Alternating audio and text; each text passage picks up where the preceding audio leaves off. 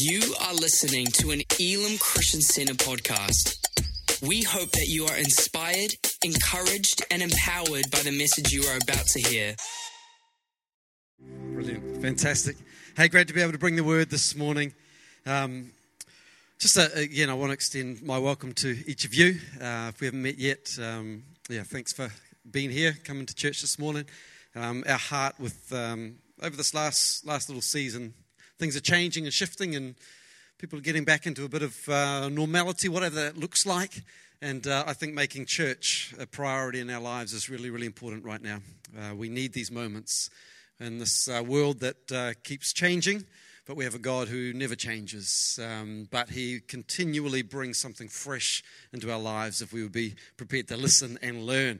There are many different gifts that God has given His people. One of those gifts He didn't give us is the ability to get lost. All right, that's a gift that I have, a rare gift, or maybe some other husbands, males can testify to this. We don't like to ask for directions generally as males, but actually I've just got to the point where it's like, no problem. I have no problem asking people for directions because most of the time I'm not sure where I'm going. In fact, Amy and I can be driving around town. I'm like, is it left here or right? It's like, you've lived here most of your life and you don't know where you're going. I don't know whether, and just in that moment, I just kind of lose track of space, time, direction, whether I'm not concentrating. That's probably a part of it as well. But if someone was to say, just get lost, that wouldn't be hard for me at all. In fact, I lose things too. Anyone else, lose cell phones and wallets and just continually losing things. I took Josiah and one of his friends to football, and the mum said to me, look, could you please just make sure he remembers everything? I said, look, there is a very high chance that I may even forget to bring one of them home, let alone remember the stuff that they brought, the boots and everything like that. And so I'm like, I'll do my best. I'll try my best.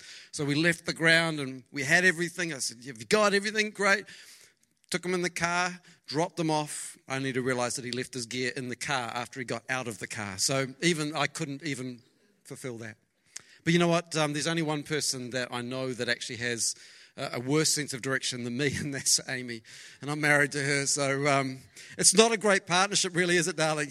But one of the things that, with 100% unerring accuracy, is when we're in a motel and we're in the lift, and we've been to the room that we've been to before.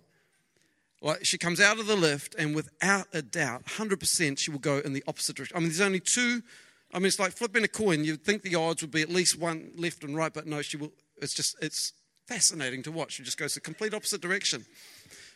When we're traveling in the car and we don't know where we're going, in the early days of our marriage, there was some strain on our marriage, I have to say. Traveling in Auckland with those one-way streets with maps. I'm not talking maps on the app. I'm talking the maps that opened up from the passenger side door right to the driver's door. I mean, these massive big maps that you're trying to find your way. We were heading for a show, supposedly in Aotea Square, I think it was, and we ended up on the motorway heading south to Hamilton. I think we've got to give credit to Google Maps for saving a lot of marriages. I just think we just need to thank Google Maps for the marriage-saving direction. But in the Bible, there's a few stories that talk about lost people. And in fact, Jesus told 3 stories back to back about lost people and things. And He used these stories to communicate a very important truth, that lost people matter to God. Lost people matter to Jesus. And when you look at these stories, I love the fact they just kind of bounce one after the other, going from 100 to 10 to 1 or 2. I'm going to read these stories together, and then I just want to share some thoughts from these passages that hopefully will encourage every single one of us. That you matter, I matter, that we matter to God. Let's read from Luke chapter 15. It says, now the tax collectors and sinners were all gathering around to hear Jesus. But the Pharisees and the teachers of the law muttered, this man welcomes sinners and eats with them. Then Jesus told them this parable. Suppose one of you has 100 sheep and loses one of them. Doesn't he leave the 99 in the open country and go after the lost sheep until he finds it? And when he finds it, he joyfully puts it on his shoulders and goes home. And then he calls his friends and neighbors together and says, rejoice with me, I have found my lost sheep. I tell you that in the same way, there will be more rejoicing in heaven over one sinner who repents than over 99 righteous persons who do not need to repent. Goes on, talks about this next parable. Or suppose a woman has 10 silver coins and loses one. Doesn't she light a lamp, sweep the house, search carefully until she finds it? And when she finds it, she calls her friends and neighbors together and says, "Rejoice with me, I have found my lost coin." In the same way, I tell you, there is rejoicing in the presence of the angels of God over one sinner who repents. Jesus continued. There was a man who had 2 sons. The younger one said to his father, "Father, give me my share of the estate." So he divided his property between them. Not long after that, the younger son got together all he had, set off for a distant country, and there squandered his wealth in wild living. After he'd spent everything, there was a severe famine in that whole country, and he began to be in need. So he went and hired himself out to a citizen of that country, who sent him to his fields to feed pigs. He longed to fill his stomach with the pods that the pigs were eating, but no one gave him anything. When he came to his senses, he said, "How many of my father's hired servants have food to spare? And here I am, starving to death. I will set out and go back to my father and say to him, 'Father, I have sinned against heaven and against you. I am no longer worthy to be called your son. Make me like one of your hired servants.' So he got up and went to his father. But while he was still a long way off, his father saw him and was filled with compassion for him. He ran to his son, threw his arms around him and kissed him. The son said to him, 'Father, I have sinned against heaven and against you. I am no longer worthy to be called your son.' But the father said to his servants, 'Quick, bring the best robe and put it on him. Put a ring on his finger and sandals on his feet. Bring the fattened calf and kill it. Let's have a feast and celebrate. For the son of mine was dead and is alive again. He was lost and is found.' So they began to celebrate." Let's pray together. Father, thank you for these stories, these parables that teach us that lost people matter to you. That your heart is that each of us would be found by you, to know you, to have a relationship with you. Father, I pray you'd speak to every heart, those that are close, those that are far away. That your love for us is so great that you would want that friendship, that relationship with your kids. In Jesus' name, amen. As we read through the Gospels, we see the stories that Jesus told, the parables. He used to tell stories in a way that people would understand. To farmers, he'd speak about seed. To fishermen, he'd speak about fishing. He would tell the stories in such a way that people would kind of understand, contextualize, kind of find their place in the story and go, "Oh, that could be me." In the parables, they taught a very simple truth, but there was a deeper kingdom truth that he was also trying to communicate. In this passage, Jesus talks about 3 things that were lost: the lost sheep, the lost coin, and the lost son. And I love the way it starts in that first verse. Tax collectors, this is another version, says, tax collectors and notorious sinners often came to listen to Jesus teach. I mean, what an opening line. I mean, where do we get that notorious sinners list from? Would we find ourselves on the, kind of up on the notorious list, or are we just kind of an average sinner? The reality is sin, but I just love the notorious sinners. This made the Pharisees and the teachers of religious law complain that he was associating with such despicable people, even eating with them. I mean, imagine that, eating with somebody who had sin in their life. That's me and Amy every night for dinner. It was a problem. It was a problem to these people that Jesus would reach out and do the very basic thing of fellowship, which is to connect. And they didn't like it. But we've got an audience now, right? There's people can identify with it. And when he begins to tell these stories, he begins to connect to things that are very real within the people's lives. See, the first one, it speaks in some ways of the occupation that someone might have. A farmer has sheep. His responsibility was to take care of those sheep. One of them's missing. He's not doing a good job. So that occupation is something that we treasure, we hold dearly. Then he talks about personal wealth with the coins. How many people like money? Everyone like money? No? Okay. So you work for free? Really? I think we all like money. Money does great things. It buys food, puts petrol in our car, roof over our head. Money is good. It's not bad. If it becomes all we think about and we pursue, then yes, it is, the Bible says. We don't throw our money away, do we? We try to treasure it as much as we can, so our wealth is important to us. And then Jesus lands the story by speaking about relationship, and even a deeper relationship of whānau, a father, a son, a connection, the deepest relationship that we might be able to have. So he speaks of occupation, he speaks of wealth, he speaks of our relationships. And all of these things are important. Now, everybody who's listening now, they're hearing the story. It's like, wow, I can identify myself with this. And here today, all of us can identify with that. What we do as our occupation, our ministry, the wealth that we have, the resource we have, the relationships we have. What was God saying about these things? See, the similarity is not in the objects, sheep and coins and a person. They don't really connect. The similarity is in who owned them. The one that it was their possession. Friends, we're all the same. We've all been lost. Some of us are lost. Some of us have been lost, and we have a Father who wants us to be found. Let's look at the common things we see within these stories, and there's three things I wanted to look at this morning. The first one is they all lost something. Now you're going, this is really good preaching. Obviously, it's about lost sheep, lost coins. But in order for something to be lost, it has to first be owned. So I can't say I come out of the supermarket and go, I lost my Ferrari. Because I didn't have one. I'll never have a Ferrari. I just won't own one. But I can't say I lost my Ferrari when I didn't have it, right?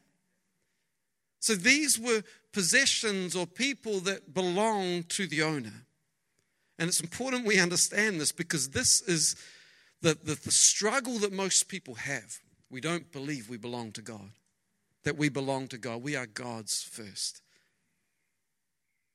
See, it's interesting when you look at the story of creation. God created the heavens and the earth, the sun, the moon, the stars, the trees, the mountains, the rivers, the oceans, the animals. And to all of these, he declares, this is good. But then he works on his masterpiece. He creates Adam and Eve. He creates mankind. To this, he declares, this is very good. What I've created is better than what that was. The declaration, this is what God says about you. This is very good. You are very good. Now, our sinful nature would say we're not. But God's desire and intention for humanity is very, very good. In Psalm 139, we see this passage of Scripture. It says, you are the one who put me together inside my mother's body. And I praise you because of the wonderful way that you created me. Everything you do is marvelous. Of this I have no doubt. Nothing about me is hidden from you. I was secretly woven together deep in the earth below. But with your own eyes you saw my body being formed. Even before I was born, you had written in your book everything I would do. Now that just blows your mind, doesn't it? That God sees outside of time. Everything that we do, everything that we don't do, all the faults, all the failures, and yet his love is still there for us. Your thoughts, God, are far beyond my understanding, much more than I could ever imagine. See, God has a plan for your life, a good plan, a plan to prosper you, not to harm you, to give you a hope and a future. But many of us, we can't see that plan because we don't see who we are. We don't see how God sees us. Jaden and I had the privilege of speaking at an intermediate camp just this last week. I did the Tuesday night, he did the Wednesday night. And I spoke about our identity and the importance of knowing who we are in God and how God created us. And I shared from Ephesians 2:10, which says, for you are God's masterpiece, created in his image for good purposes, for good works. And I talked about how I'd just taken up the hobby of painting again. And I said, I'm working on, maybe one day I'll create a masterpiece. I said, I don't have one of my paintings here, but I've got a masterpiece that I'd love to share with you. Anyone want to see it? And I'm holding this picture frame up. And I've turned it around the other way so they can't see what's on the other side. And they're like, yeah, I want to see the masterpiece. So I walk down to the front row and I turn it over and it's a mirror. And this little 12-year-old girl's sitting there and she sees her face in the mirror and goes, and some of the others hadn't seen that it was a mirror. And they're like, oh, what was that? I said, you want to see it? Yeah. So I took it over and showed it to them and they were like, oh. A couple of them came to them and they're like, hey. Yeah, they liked what they saw. But it was interesting to see the reactions because some were like, oh, that's hideous. And sadly, that's how some of us look at ourselves in the mirror. We look at everything that's wrong with us, the shape of our face and our nose and our eyes and our hair and the lack of hair and the height and the size. Oh, we can look at ourselves and go, I look hideous. Or you can look at yourself and channel your inner Joey Tribbiani. How you doing? You know, you're a masterpiece. Come on, some of us actually need to look in the mirror and declare you are a masterpiece created by God. See, if we would take on God's way of seeing us, that's what Amy shared last week. Imagine if we could see every human being that we come across in the same way that God sees them. Every problem in our world changes. Because I no longer have to fear anyone. I no longer have to compete with anybody. I don't have to get upset or afraid. I just love somebody. I serve them. I give them my very best because they are God's masterpiece created in His image. Imagine what our world would look like. And isn't that our goal as Christians, as followers of Jesus, to live a life that would say you matter to God and so therefore you matter to me. You are God's prized possession. He will never give up looking for you. The second thing we see is that these people never lost their value. If I held up a $2 coin, it's still $2. Chuck it in the mud, cover it in dirt, still value of $2. The value of these objects did not change.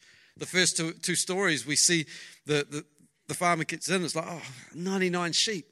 I'd go, that's pretty good odds. That'll do. 99%, that's pretty good. 50%'s a pass rate of maths, right?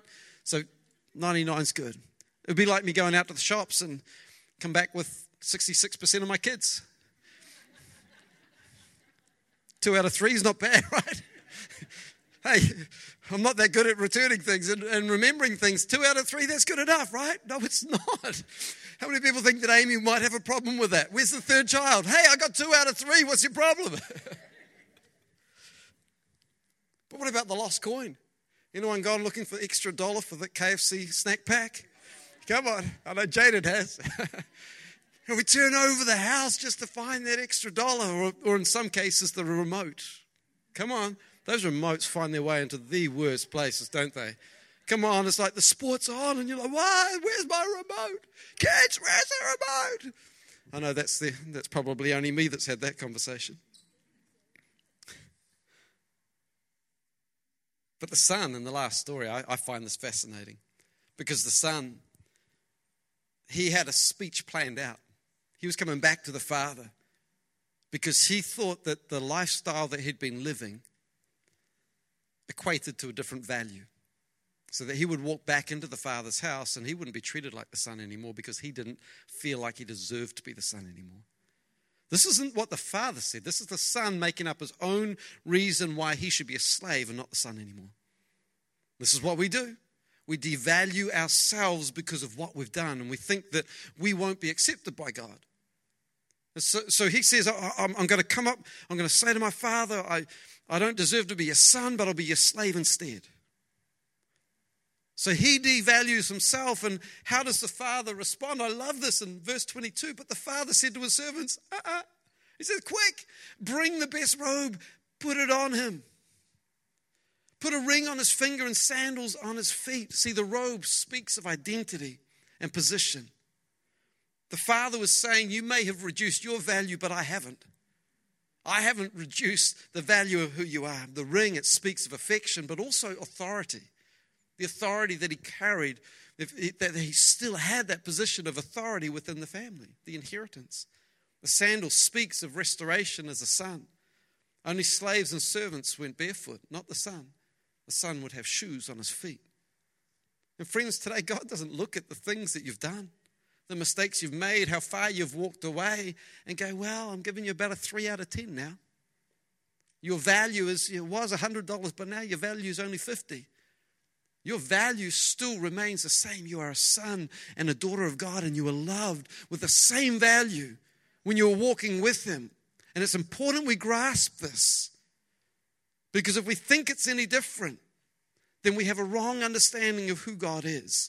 He loves us Like any father, he looks at our behavior sometimes and goes, oh, I wish you wouldn't do that. But the value is still the same. You are still the same person that God loves. And the last thing we see as the team come this morning, that heaven and earth rejoiced. Heaven and earth rejoiced. Let me read the last bit of every story. Verse 6. When you arrived, you would call together your friends and neighbors to rejoice with you because your lost sheep was found. In the same way, heaven will be happier over one lost sinner who returns to God than over 99 others who are righteous and haven't strayed away. It was a party for that 99, the one that was lost. I kind of read into the story sometimes and I wonder, what did they eat for this celebration? I hope it wasn't a lamb. I hope it wasn't that lost sheep, but anyway, maybe they slaughtered the cow maybe for that one. Overthinking it, sorry. Luke 15:9, when she finds it, this extra coin, she will call in her friends and neighbors to rejoice. In the same way, there is joy in the presence of God's angels when even one sinner repents. Luke 15:22 with the son. We must celebrate with a feast, for the son of mine was dead and now he's returned to life. He was lost and now he's found. So the party began. See, when the lost has been found, we get to celebrate. And we need to make a habit of celebrating when the lost are found. We need to get excited. We need to cheer. We need to get so happy when we hear that somebody has repented and turned back to God. Because we can put all of our focus and excitement and attention into things that really don't matter. Man, I get pretty excited when my team wins. I get excited when I see somebody score a try or a goal, and that excitement is nothing compared to the excitement that we should feel and we should experience when one person responds to God. Come on, we've got to get better at celebrating and partying when we hear these stories. When you hear that story, how's our response? It's like, oh, cool. Or is it like a double fist pump? It's like, yes, come on. Somebody been snatched from the pit of hell and they found eternity with their Savior. Their life will be forever in the hands of the Father. Come on, that is what we have to celebrate. That is what our lives have got to exist for. And when we get to be a part of it, when maybe we're one conversation that leads somebody to the next conversation, to the next conversation. We have no idea the little conversations. Even just saying to somebody, man, you are awesome. And they go, oh, no one has ever said that about me. Just picking somebody and just declaring life over them. You have no idea the impact that could have on somebody who's asking the question, will I even make it through this week? Reaching out to somebody, loving somebody, going, I'm thinking about you. Come on, that makes all the difference in somebody's life if we would listen to what God's saying. In these three stories, what's Jesus talking about? He's talking about us. He's talking about every single lost person that found a home, that found forgiveness, found freedom. How did we get lost? Although we were God's children and we are God's children, sin entered the world through our choices. Adam and Eve, they chose to sin. That choice is necessary for us to be able to love. You can't love without choice. It's a horrible paradox that you got to wrestle with. If I had to love Amy, there would be nothing emotionally that draws us together. But it's a choice to love. It's a choice to obey. It's a choice to follow. And it's a beautiful gift that we're given, that gift of choice. But with that choice, we walked away from God. But God's saying, please return. Your value's still the same. Your sin can be forgiven. Every wrong can be made right. And it has been once and for all through Jesus' death on the cross. Friends, forgiveness is extended to you and to me. And today, I want us to do something. In a moment, we're going to stand and the team, we're going to sing a song called Come to the Altar. It's an invitation for those that are close, those that are far. Wherever you find yourself in your relationship with God, if today God has moved your heart, has stirred you, would you take a faith step, an action step, and say, God, I want to get closer to you. I want to be near you. I want to respond, that my life will be closer. As Jaden said, leaning in. leaning in, not leaning back, but leaning in to everything that God's got for you. So would you stand to your feet? And as I begin to sing, just come to the altar. Come and receive the love, the forgiveness. Maybe you've never given your life to Christ. Come. Maybe you have, and yet today you just know that this is your faith step, saying, God, I'm returning back to relationship with you again. And then Jaden will come and close the service. Thank you for listening to this Elim Christian Center podcast. Please subscribe to keep hearing more life-changing messages. For more information about our church, please visit www.elimchristiancenter.org.nz.